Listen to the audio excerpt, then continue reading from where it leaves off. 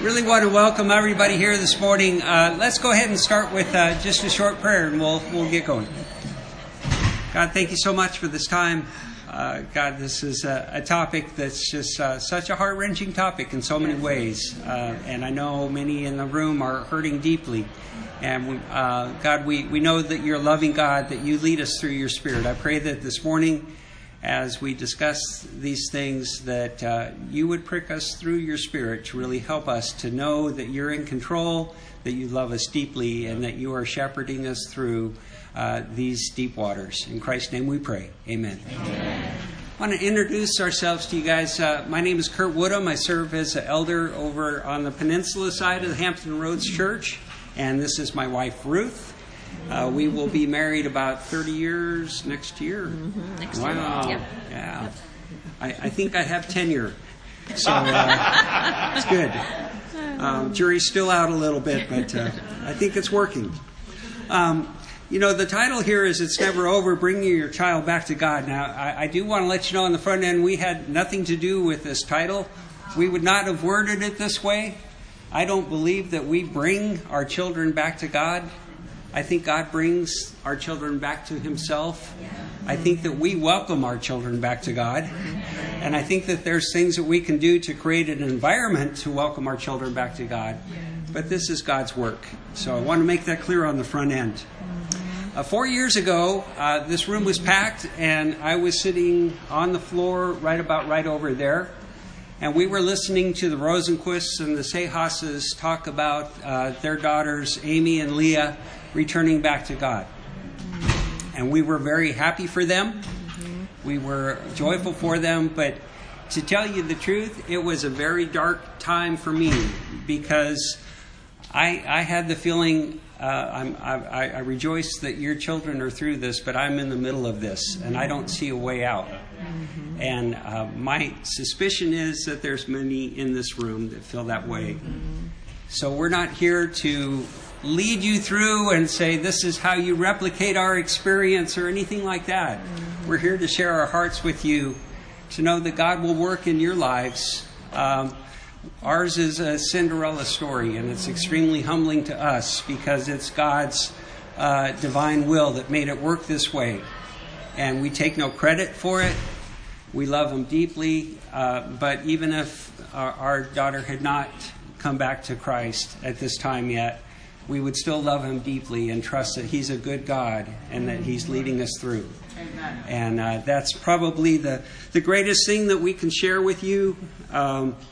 Is that so many are going through much deeper and more devastating times than ours, but that our prayer is that something in this time will be helpful to you. Amen. The overarching theme this morning is that our children are loved deeply by God, a gracious and perfect God, and that he loves us as well. Mm-hmm. We trust his love and his plan for our children as he leads us through and navigates these deep waters. Hebrews 12 verse 11 says, "For the moment all discipline seems painful rather than pleasant, but later it yields a perfect fruit, or the peaceful fruit of righteousness to those who've been trained by it." So this is a time of discipline for each one of us. We know that, but you can look forward to even now experiencing the fruit of righteousness as you yield yourself to God. I'm going to turn it over to Ruth, and she's going to share a bit of the background of our story. Mm-hmm. So, like Kurt said, we went to the class that the Sehasses and the Rosenquists did, and Kathy started out the class by saying that this is a club that nobody wants to be a part of. Right. And I thought that is so apropos, and I thought, at the time I felt like, man, if I knew how to get out of this club, I would happily get out of it. And so I'm just going to share with you our story about Catherine. And, we actually raised her in church. We made moves to really help our kids spiritually. And we moved to Virginia Beach to help our kids make it to heaven. And she was baptized when she was in 8th grade. But Catherine's makeup was that she was a major people pleaser. And so she shared with me later that even at her baptism, when she was getting ready for it, she thought, what am I doing? Why am I doing this? Well, I have to do it because everybody is out there waiting. I have to go through with this. So from the get-go, it was not a good foundation. And when by nature you are sweet and compliant, it makes it really hard to be vulnerable and open and transparent. And so thus began her life of deception. And Kurt, he really hit it on the head when he would share with what was going on with her. He would say she's got this civil war going on inside of her. She really wanted to please us, but the bottom line was she loved the world. And so just a few months after she got baptized, she really began to struggle. And there were times when she really seemed to be doing better, and we'd be so encouraged. But for the most part, her teen years were really tumultuous. It was really hard. And I was not great back then at really being open to people's input and listening to what they said and getting advice. I definitely felt like, you don't know my daughter. I know my daughter. Yeah. And I know that even though you're telling me she's lying, there's no way she could be lying. And even though you're saying these things, you don't really know her. Well, I was really wrong. And I was very, very good at just burying my head in the sand and really refusing to see what was right in front of my nose. And I often said that God had to hit me over the head with a frying pan to get me to wake up and see how my daughter really was drowning spiritually.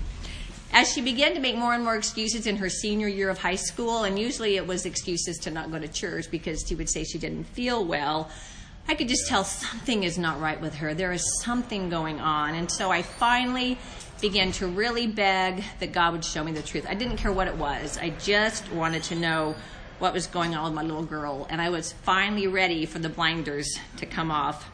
And praise God that within just a few months, he did reveal the truth, even though it was extremely hard. She had a boyfriend. She had been drinking a lot, and she had been leading a double life for a really long time. So we kicked it into action. It was the summer of she had just graduated from high school, and it was that summer. So we said, no phone, no car, no computer. You can hang out with any disciple that you want, but none of your non-Christian friends, and you definitely cannot hang out with your boyfriend. And so I was advised to really look at the Bible with her every morning, which because she was so compliant and really very sweet-natured for the most part, even though that inner rebellion was constantly going on, she was a very sweet girl. She looked at the Bible with me, but it made no difference because at that point her heart was so hard. And she knew the expectation that as long as she was living under our roof, she had to go to church and she had to follow our rules. So we got on a family vacation. That was in August of that summer. And it was good. It was a good time. And then as soon as we came home, she said, I want to call my boyfriend. And I said, do you want to be with him still? And she said, yes. And so I said, well, you can't be with him and live here. And so she was going to be 19 in just a couple months. So she was an adult. And so she told me that she was going to move out the next day. Wow. So that's what she did. So her friend came, her girlfriend came and picked her up. And that was probably hands down the hardest day I've ever been through. I'll never forget it. And, the day that Catherine left, it was like she had died. And honestly, a part of me died that day too. And so thus our journey began. Thanks. So just to fill you in, Jimmy Black was on stage last night, and he was talking about Ruth inviting Catherine to this conference 4 years ago. And I should have said earlier, it was the darkest time for me, but it was actually the day after 3 years that Catherine started turning around. On October 4th, 4 years ago, and then she was baptized on January 25th of the next year. So, and now she and her husband are leading a mission team. So, God. And like I say, it's a Cinderella story. We're so humbled by it, but our hearts go out to those of you that are in the midst of it. And so, let's turn over to Luke 15. I know that this is really a story that illustrates the gospel but it is a story relevant to our topic this morning here. And so we want to use it kind of as a backdrop to the points that we have. So in Luke 15, starting in verse 11, this is the story of the prodigal son. And he said, "There was a man who had 2 sons, and the younger of them said to his father, 'Father, give me the share of property that is coming to me.' And he divided his property between them. Not many days later, the younger son gathered all he had and took a journey into a far country. And there he squandered his property in reckless living. And when he had spent everything, a severe famine arose in that country, and he began to be in need. So he went and hired himself out to one of the citizens of that country, who sent him into his fields to feed pigs. And he was longing to be fed with the pods that the pigs ate, and no one gave him anything. But when he came to himself, he said, 'How many of my father's hired servants have more than enough bread, but I perish here with hunger? I will arise and go to my father, and I will say to him, Father, I have sinned against heaven and before you. I am no longer worthy to be called your son. Treat me as one of your hired servants.' And he arose and came to his father. But while he was still a long way off, his father saw him and felt compassion, and ran and embraced him and kissed him. And the son said to him, 'Father, I have sinned against heaven and before you. I am no longer to be called your son.' But the father said to his servants, 'Bring quickly the best robe and put it on him, and bring a ring on his hand and shoes on his feet, and bring the fattened calf and kill it, and let us eat and celebrate. For this my son was dead and is alive again. He was lost and is found.' And they began to celebrate." You know, I read a commentary on this passage, and it's interesting. I wanted to see if this was anything that was customary.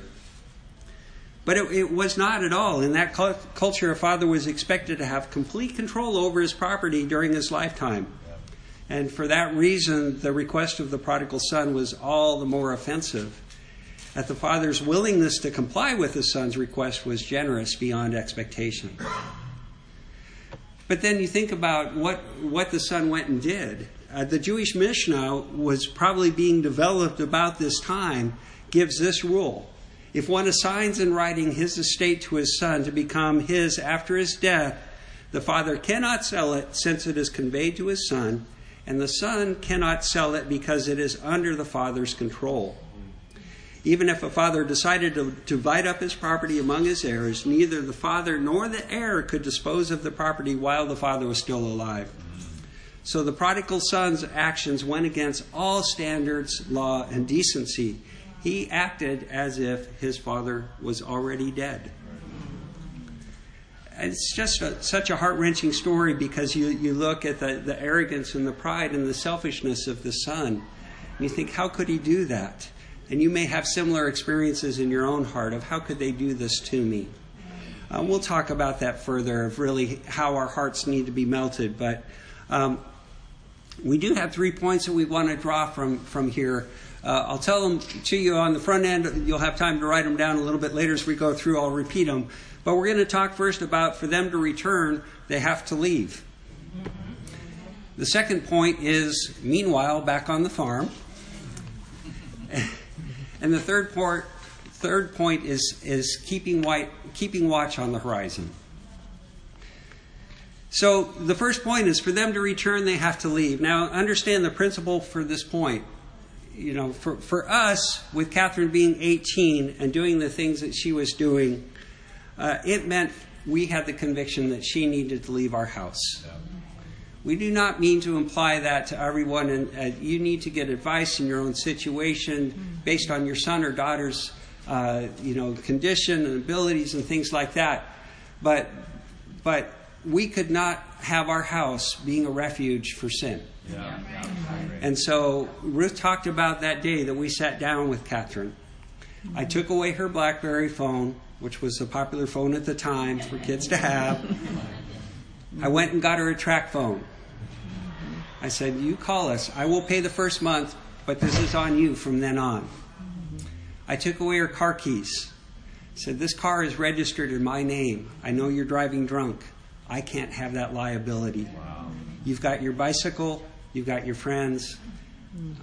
She had $500 that was given to her for graduation. We said, of course, that's yours. That was a gift to you from your uncle. If you're without a roof over your head and you're in danger, if you're hungry and without food, if you're starving, you call us. Let us know. But otherwise, you feel like we were raising you in a bubble. We want to release you from that and let you go experience the world. Heart-wrenching conversation to have. I had a little pendant that had a key on it that she had given me a couple years ago. It was a promise key. It was popular among the teen girls at that time to give to their father saying, I'm promising purity to you. I gave that back to her at the time. I said, Catherine, this really doesn't mean to me now what I think you meant it to mean at the time. I want to give it back to you, and you give it back to me when you're ready to make that commitment again. So just heart-wrenching conversations. But we felt like we had to let her go because God had a plan for her life. You look at the progression in this story. He commandeered his inheritance, basically saying, Dad, I can't wait for you to die. I want it now. He left with the property. He sold it. He squandered it. When did God act in this story? Then a severe famine arose. There wasn't a famine while he was back on the farm. There wasn't a famine while he still had means and resources. God waited until that timing. And there was no one to bail him out. He was in a far country. He was a foreigner. No one gave him anything. The principle of hospitality, which is a very deeply ingrained in Jewish culture, wasn't in that country that he went to. So God commandeered this or arranged this whole circumstance for him to hit rock bottom, to be feeding pigs. One of the earliest memories I have of my grandparents' farm was this trash can they had out on the porch. I see you nodding your head. They didn't use a garbage disposal. There was no such thing. You took the leftover food, you scraped the plates off into this thing. Yeah. The reason it was outside is because it stunk to high heaven. You took, brush that stuff, and even 50 years later, that smell still haunts me. Yeah. But that was like Cold Stone ice cream to the pigs, It's like, let me at it. They couldn't wait. That's what you think of this guy handing out pods to pigs. No, that was not it at all. This was waste. This was stinky, smelly stuff. But that's where he had to go to get rock bottom. This little book called Will God Run? It's a book written many years ago by a man in the Church of Christ. I just want to read part of it to you here. God is a father. It requires a shepherd to seek for lost sheep. It requires a woman to sweep to search for a lost coin. Of course, he's referring to the two previous stories. But the boy knew his way home. He had left on his own volition. He must return as he left. This is called the divine humility of God, the risk of God. God wanted sons, not slaves. He made men, not robots. Men can remain at home or journey off to the far country. He wants men to return of their own volition. All the Father can do is suffer and cry and look and wait. There is another great lesson involved which parents should learn. The Father let the Son fall completely into the hog pen. The Father knew about the hog pen. He knew where his son was. He could have done like many modern parents. He could have gone and bailed him out, and bailed him out, and bailed him out. Parents, if your children have the attitude of the far country, let them fall. It took a hog pen to save this boy. In this respect, thank God for hog pens. The Father knew the Son had to awaken to what he had done and to what sin was. And he had to stand by and watch his son fall, yea, to the depths of despair. This was the hardest thing a parent will ever do, but it must be done. While feeding hogs, the Son came to himself. Thank God for hog pens that bring men to their senses. I'll let Ruth share. All right. So when Catherine was a teen, and probably for most of my daughters, it was very hard for me to want to see their sin. You know, I was raised in the church. I grew up a pretty good girl, and so I just couldn't fathom that one of my own would be so worldly. It was just really, really difficult for me. And, you know, God created us moms to be the nurturers and the protectors of our little ones. And so the term mama bear, you know, comes out. And I think as moms, we can have the attitude, beware anyone who tries to hurt my baby. And I wonder what the mother of the prodigal son was feeling, if there was a mom, you know, when the father gave their son the money, and then when the son set off for a distant country and the dad didn't stop him. He let him go. And like I said earlier, you know, when women in my life would try to help me see where Catherine was, I just didn't want to hear it. And I was definitely that mama bear who didn't want people challenging my daughter, because I felt like they couldn't do it as loving, or they just didn't really know her like I did. And I wanted to protect her from the truth and what I thought would hurt her. But what happened instead, I enabled her in that refusal to love the truth and so be saved, like it says in 2 Thessalonians 2:10. And I have come to the conviction that we moms especially have got to be willing to let our children suffer. Like Kurt has been talking about, it was only when the son ended up in the pig pen that he began to look up and to see his need for his father. You know, our kids won't see their need as long as we keep it easy for them and try to keep protecting them from God's discipline. If their friends and teen leaders are challenging them, don't shoot the messenger. Let them be challenged. Because like in the words of Gamaliel in Acts 4:39, if it is from God, you will not be able to stop these men. You will only find yourself fighting against God. So be grateful. Thank God that there are people, even if they don't do it perfectly, thank God there are people who are willing to speak the truth. You can work through that. You know, them not doing it just right. But don't be afraid to let God speak through people that he puts in their life. Thanks. You know, just as a side note, this principle really applies to parenting in general. You know, you've heard of the term helicopter parents before, but the new term around now is lawnmower parent. What's a lawnmower parent? Well, they're the ones that try to mow the path for their child, to make the path easy ahead of them. They're the ones that if their child calls them and say, "Mom, I left my paper on the counter. Can you please bring it to school?" They rush to make up for it. They're the ones that are trying to make life easy. One of my favorite books is a book called Daring Greatly by a sociologist named Brene Brown. And in there, she talks about suffering. She talks in one of her TED Talks, I think it was, it's her first child. She held this child and said, "You are hardwired for suffering." And it was a great insight that we do our children a great disservice when we try to make life easy for them. It's through suffering that they learn. Now, obviously, our point here is at the extreme, but we want to generalize it a little bit and say, look, this is a great parenting thing. Do not protect your children against the consequences of their sin, of their undiscipline. Let them feel the consequences so that they can grow through that, and God himself can teach them the lesson. Amen. Acts 17. Here's a familiar verse that we read to our non-Christian friends when we do the Seeking God study, right? So we go when we talk about Paul being in Athens and looking at the statues around him, and then to the unknown God, and we set it up with a great story. So in Acts 17, verse 24, it says, "The God who made the world," this is Paul speaking, "the God who made the world and everything in it, being Lord of heaven and earth, does not live in temples made by man, nor is served by human hands, as though he needed anything, since he himself gives to all mankind life and breath and everything.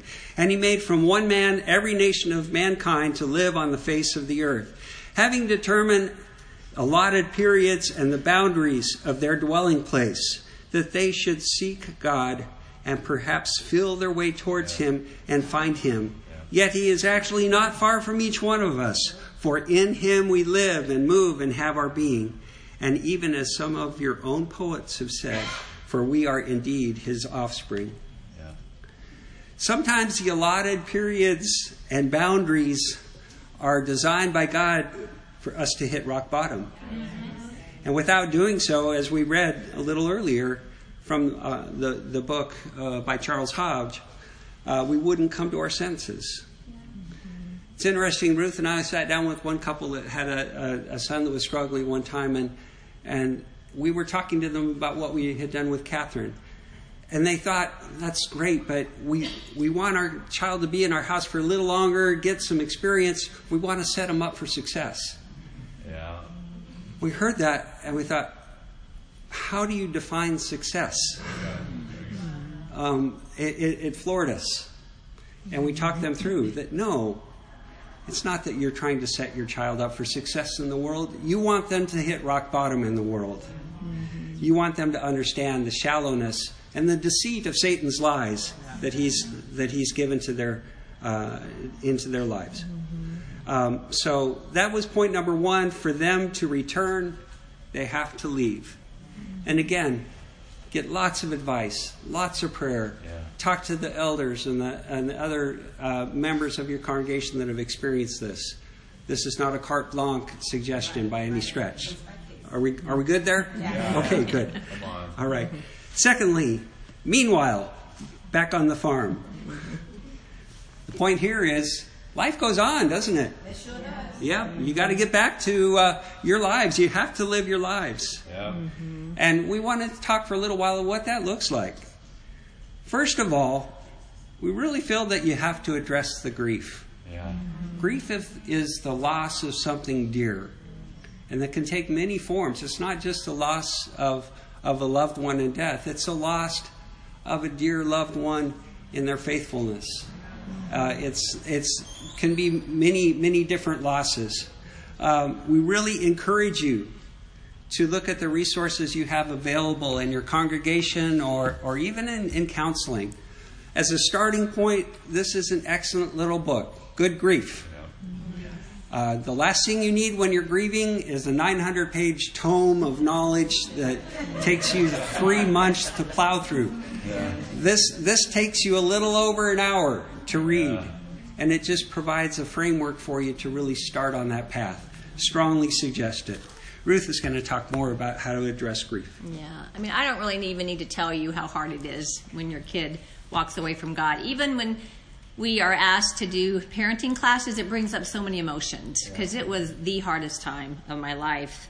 You know, after she left, I prayed a lot. I journaled more than I ever had before, and I cried so much daily.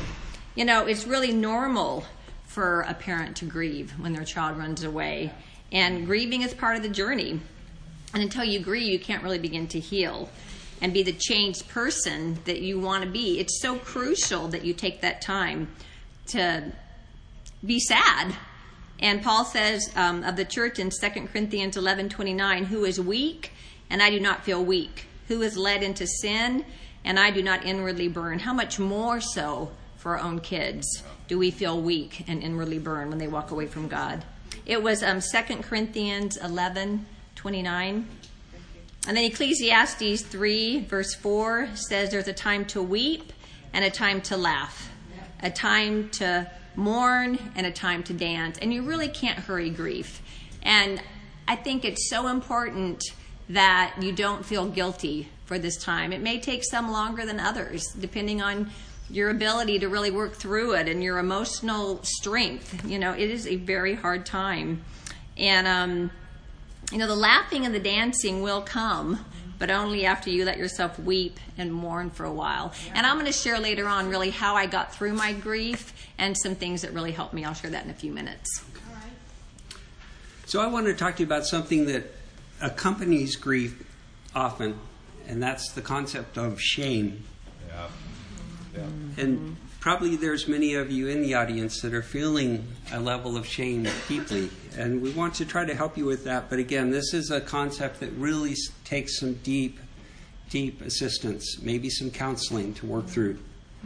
There was a time in our movement where we assigned blame for a wayward son or daughter to some deficiency in the parenting. Yeah. Yeah. This was due to misapplications of scriptures like Proverbs 22:6. Train up a child in the way he should go, and even when he is old, he will not depart from it. Yeah. And so if there was a son or daughter departing from the faith, Yeah. the obvious conclusion was that there was something wrong with your parenting. Yeah. And there was shame attached. Want to help you understand something. The Proverbs are principles. They aren't promises. If you look a little later in that passage, you would see like verse 29. I just picked out one. Do you see a man skillful in his work? He will stand before kings.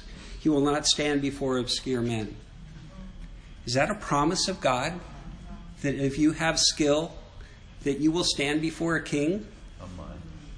No, it's a principle. It's a principle that if you're skilled and apply your skill, your work will be noticed.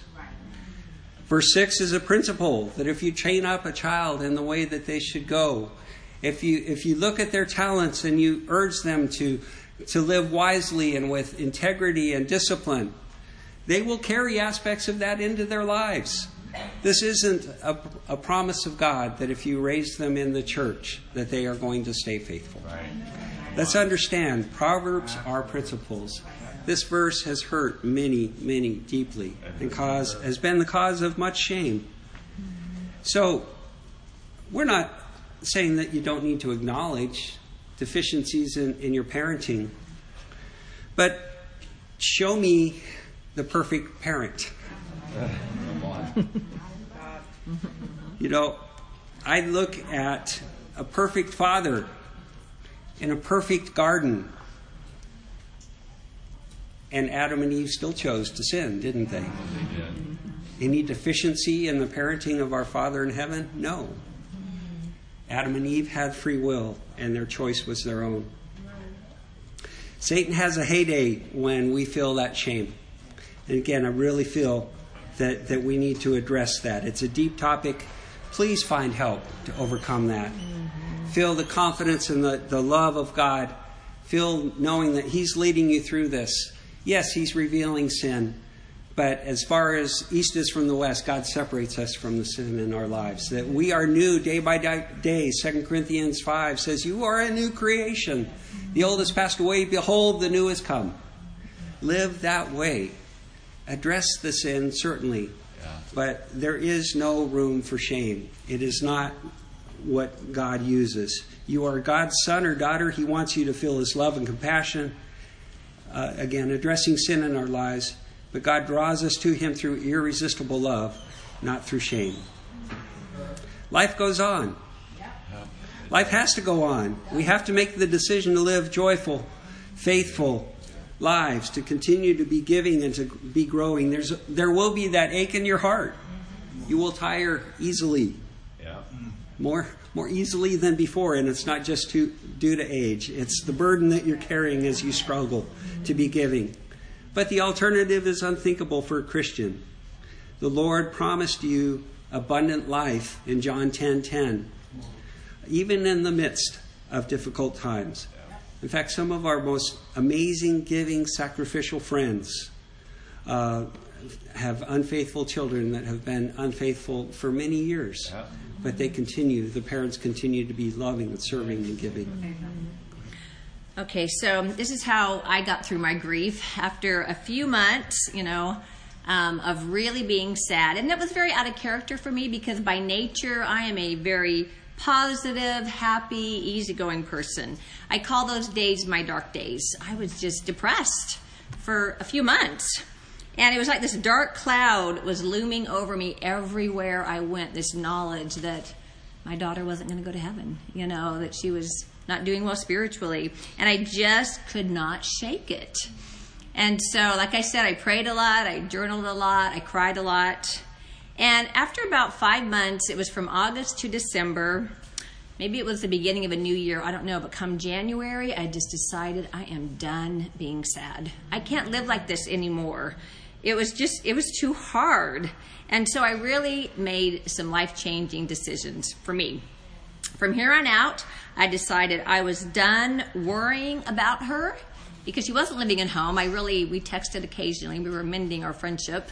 I really didn't know what was going on with her, but I just decided I'm done. I can't live in constant worry of what's going to happen to her. Yeah. I can't live like that. And really, I just decided I'm done with worry in every area of my life. I am not going to worry anymore. I just made that decision.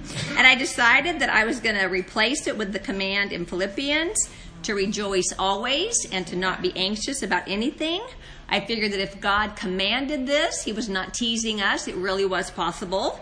And I needed just to repent and be obedient to it and decide to be joyful. And along with being joyful, I decided I am going to serve other people like crazy. If there is a need, I want to meet it. I'm just going to try to focus on other people. And lastly, I decided that this was not going to consume my life anymore. This did not define me. I was not a mom of a fallen away daughter. I was so much more than that. Amen. And I decided that I was going to live my life for God and get beyond this, get over this hump and really start serving God in the way that I needed to. I think that was the time. For me to So quit. your time's over. No. That part. Either that or the microwave's done.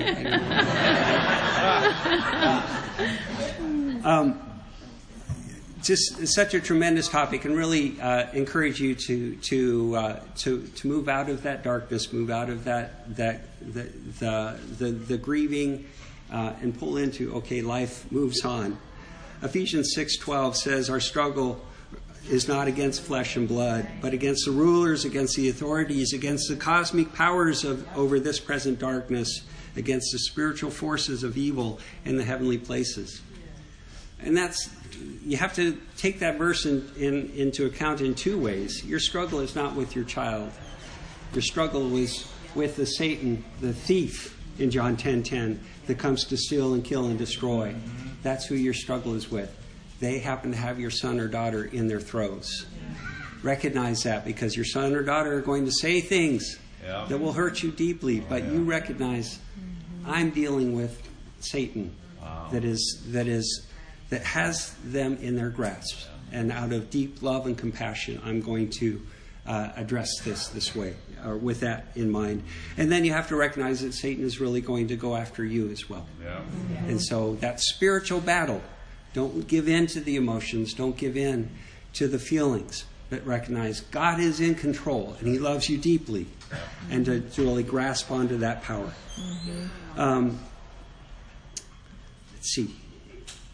I want to try to fast forward a little bit. Pardon? That wasn't an end beat. You have 20 more minutes. Oh, cool. 20 more minutes. All right. Well, we stand between you guys and lunch, so we better boogie here. So as part of learning to move forward in life, it's not just existing and moving forward. There's a deeper side of this, and this is really what we want to finish out this point with, is learn the lesson that God is trying to teach you specifically. This isn't all about your son or daughter. It's also about you. God has allowed you to be in this situation for a reason. And he is a loving God with infinite love and compassion towards you. He's placed you there to help you to grow and to learn about him. Oh, okay. I think it's interesting because Lillian is in the room, and she was one of the ones, I'll never forget, we were in fellowship, and she was telling me, you really have to accept Catherine. You just have to accept where she is. And I would think, I cannot do that. But she was right. And that was probably one of the hardest things for me to learn, was learning how to accept her life and the decisions that she was making along the way, which I so did not agree with them, but I had to learn how to love her and accept her where she was. A huge step for me was embracing her boyfriend. So she had been on and off with him for 3 years, and I just, I had seen him. I was always very warm when I did see him, but I just did not want to fully embrace him. And so after a lot of advice, we finally decided, let's have him in our home. So we did a couple times. He came over. We had some campus interns over for a barbecue. I said, let's get him over for that. So they came for that. And then we had a family dinner. And it was so interesting because I asked Catherine a few weeks later, do you want to we're going to have a family dinner. Do you want to ask Peter? And she said, no, let's just have it be the family. And amazingly, right after that, she broke up with him. And who knows? I don't know God and his ways, but maybe he was just waiting for me to learn how to love unconditionally before Catherine could let him go. I don't know, but I did need to learn that lesson. And I needed to learn how to replace my anger, which was so strong in the beginning, with love and compassion. And really to this day, I still pray for her boyfriend. I still want him to know God. And I learned that God's ways are always better than mine. After she left our home, I started begging God, please let her come back in a year, to the day that she left. I think she left on August 12th. Mm-hmm. I wanted her to come back the following year by August 12th. Well, that day came and went, and she did not come back. And so what it taught me was that God's ways are perfect. His timing is always perfect. He brought her back at the exact moment that he had planned before the creation of the world. In Psalms 139:16, it says, all the days ordained for me were written in your book before one of them came to be. So he knew exactly what she would have to go through in order to come back to him. And really, in believing that, I had to surrender everything. It was really hard after that year when she didn't come back, because I really had put my faith in that. But I just had to surrender. And I began to understand that only God can grant repentance. All I can do is enjoy the ride and wait for him to change her heart. And that she had to go through all the hard things that life brings when you're fighting against him. It's never easy when you're fighting against God. You're his enemy. He doesn't make it easy. But I could not allow myself. I just couldn't go in the thinking that she was not going to come back. I know they have free will. I know that they may not, but I just couldn't go there. I thought, no, she is going to come back to God. I don't know when. It could be when I'm 80. I might die and go to heaven and see her then.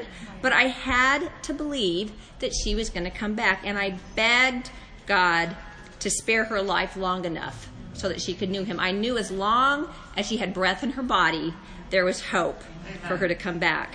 And that also knowing that no matter what the outcome was, I was going to hold on to the fact that God was always good and he's always right. Amen. I think for me, the lesson that God was teaching me is that he is in control. I took a verse like Philippians 4:7, rejoice in the, or 4:4, rejoice in the Lord always. I will say it again, rejoice. Let your reasonableness be known to everyone. The Lord is at hand. And we're, a phrase or a passage that kind of rolls off our lips. We've used that for many, many years.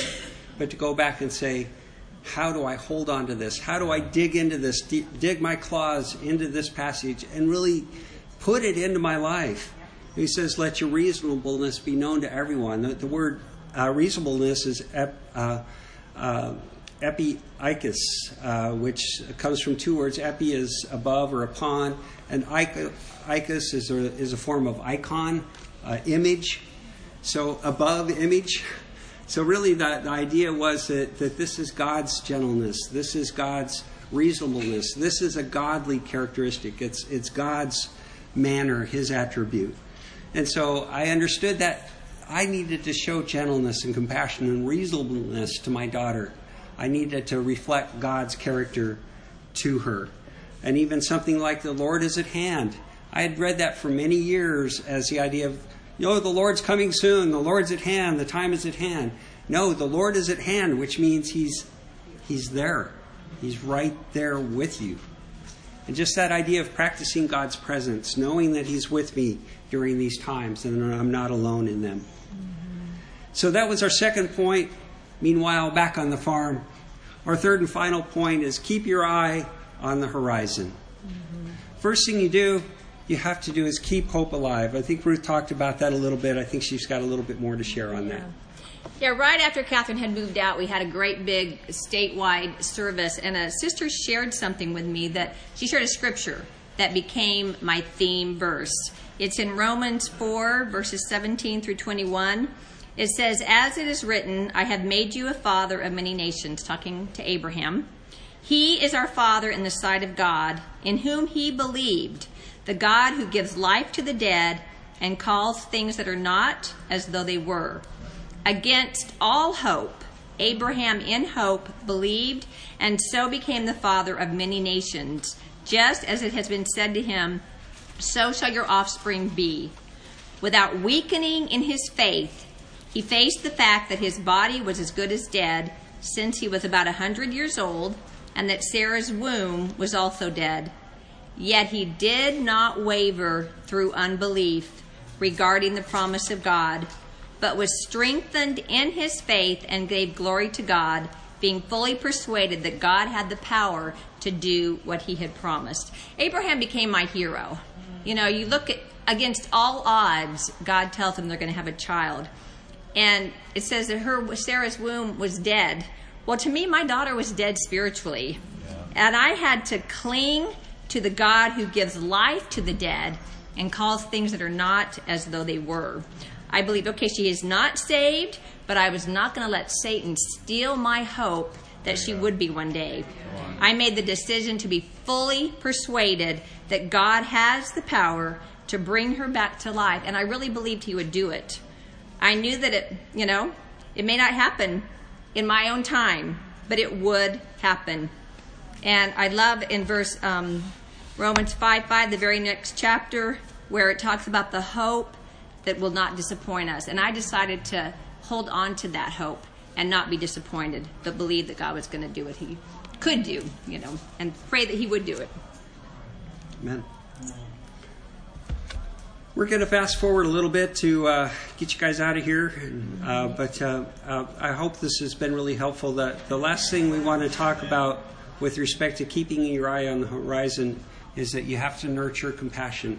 Mm-hmm. We talked earlier about God's timing in bringing the son, to the feeding of the pigs and to coming to his senses. But there may very well have been God's timing with the father as well.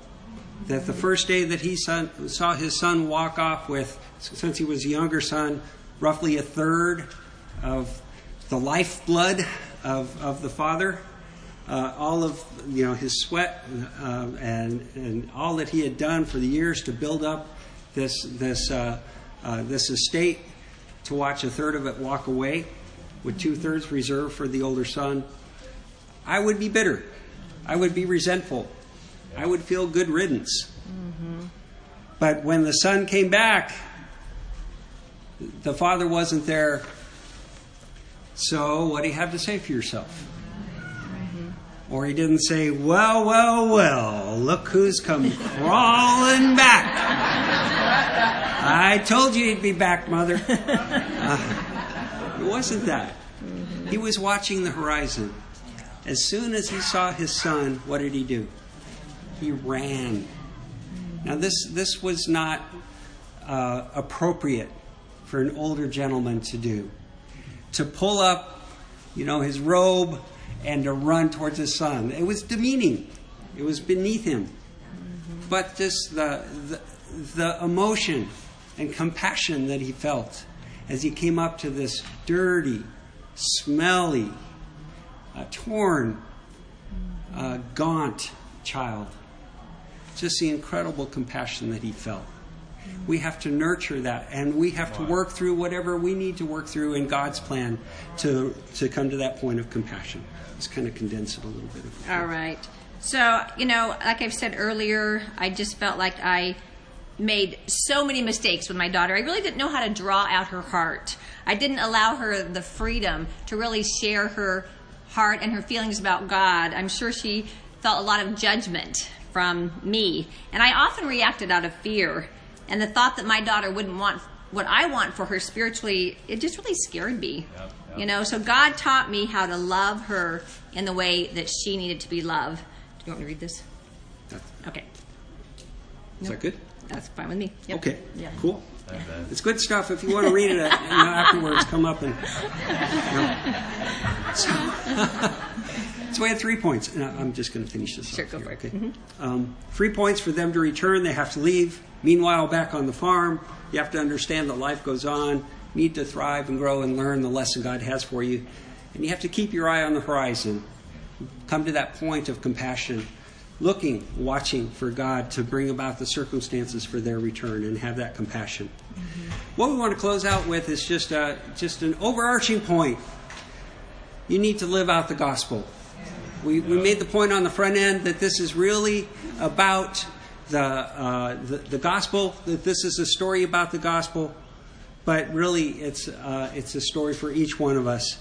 Ephesians 2, 1 through 7. I want you to listen to this with the picture painted in your mind of the story we just read in Luke 15.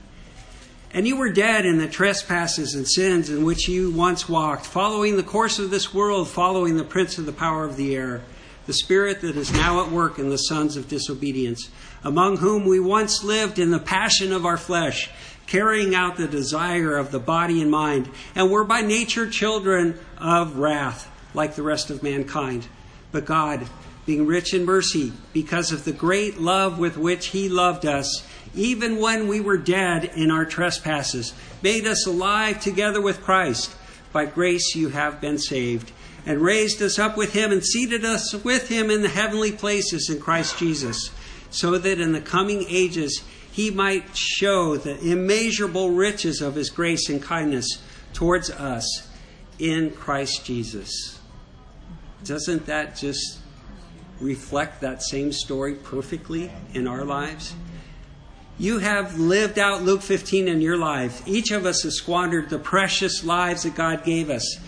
Used our talents and passion to serve ourselves. Each of us had a coming to ourselves moment. What am I doing?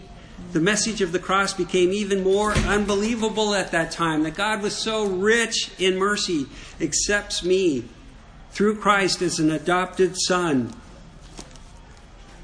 or daughter into His family, and has blessed us, even after our rebellion, with a glorious inheritance. When our lives are filled with sin and we give no thought to God at all, will God still own us as His own? Does He love us when we fall? When our backs are on Him, when our backs on Him are turned, and we seek to go our selfish way, will God forgive us of it all? Does He care when we go astray? No matter how wicked we may be, God loves us with a love unfeigned. He loves us in spite of all we do, even though He's deeply grieved and pained. No matter how far we choose to go, He looks and waits for our return. He patiently waits with outstretched arm, for our well-being is His great concern. He's ever willing to receive us back. Regardless of the things we've done, He's watched down that lonesome road, eager to exclaim, "Welcome home, my son." We scarce can understand at all how loving and forgiving God can be, but His amazing grace is always there, that we, His forgiveness, might receive. Amazing grace, how wonderful it is to have a Father who loves us so. He'll claim us as His very own, if only back to Him we'll go. He loved us more than we can ever know. And once that trip back home's begun, He'll rush to greet us on our way. He will run. Yes, God will even run. Thanks for your time.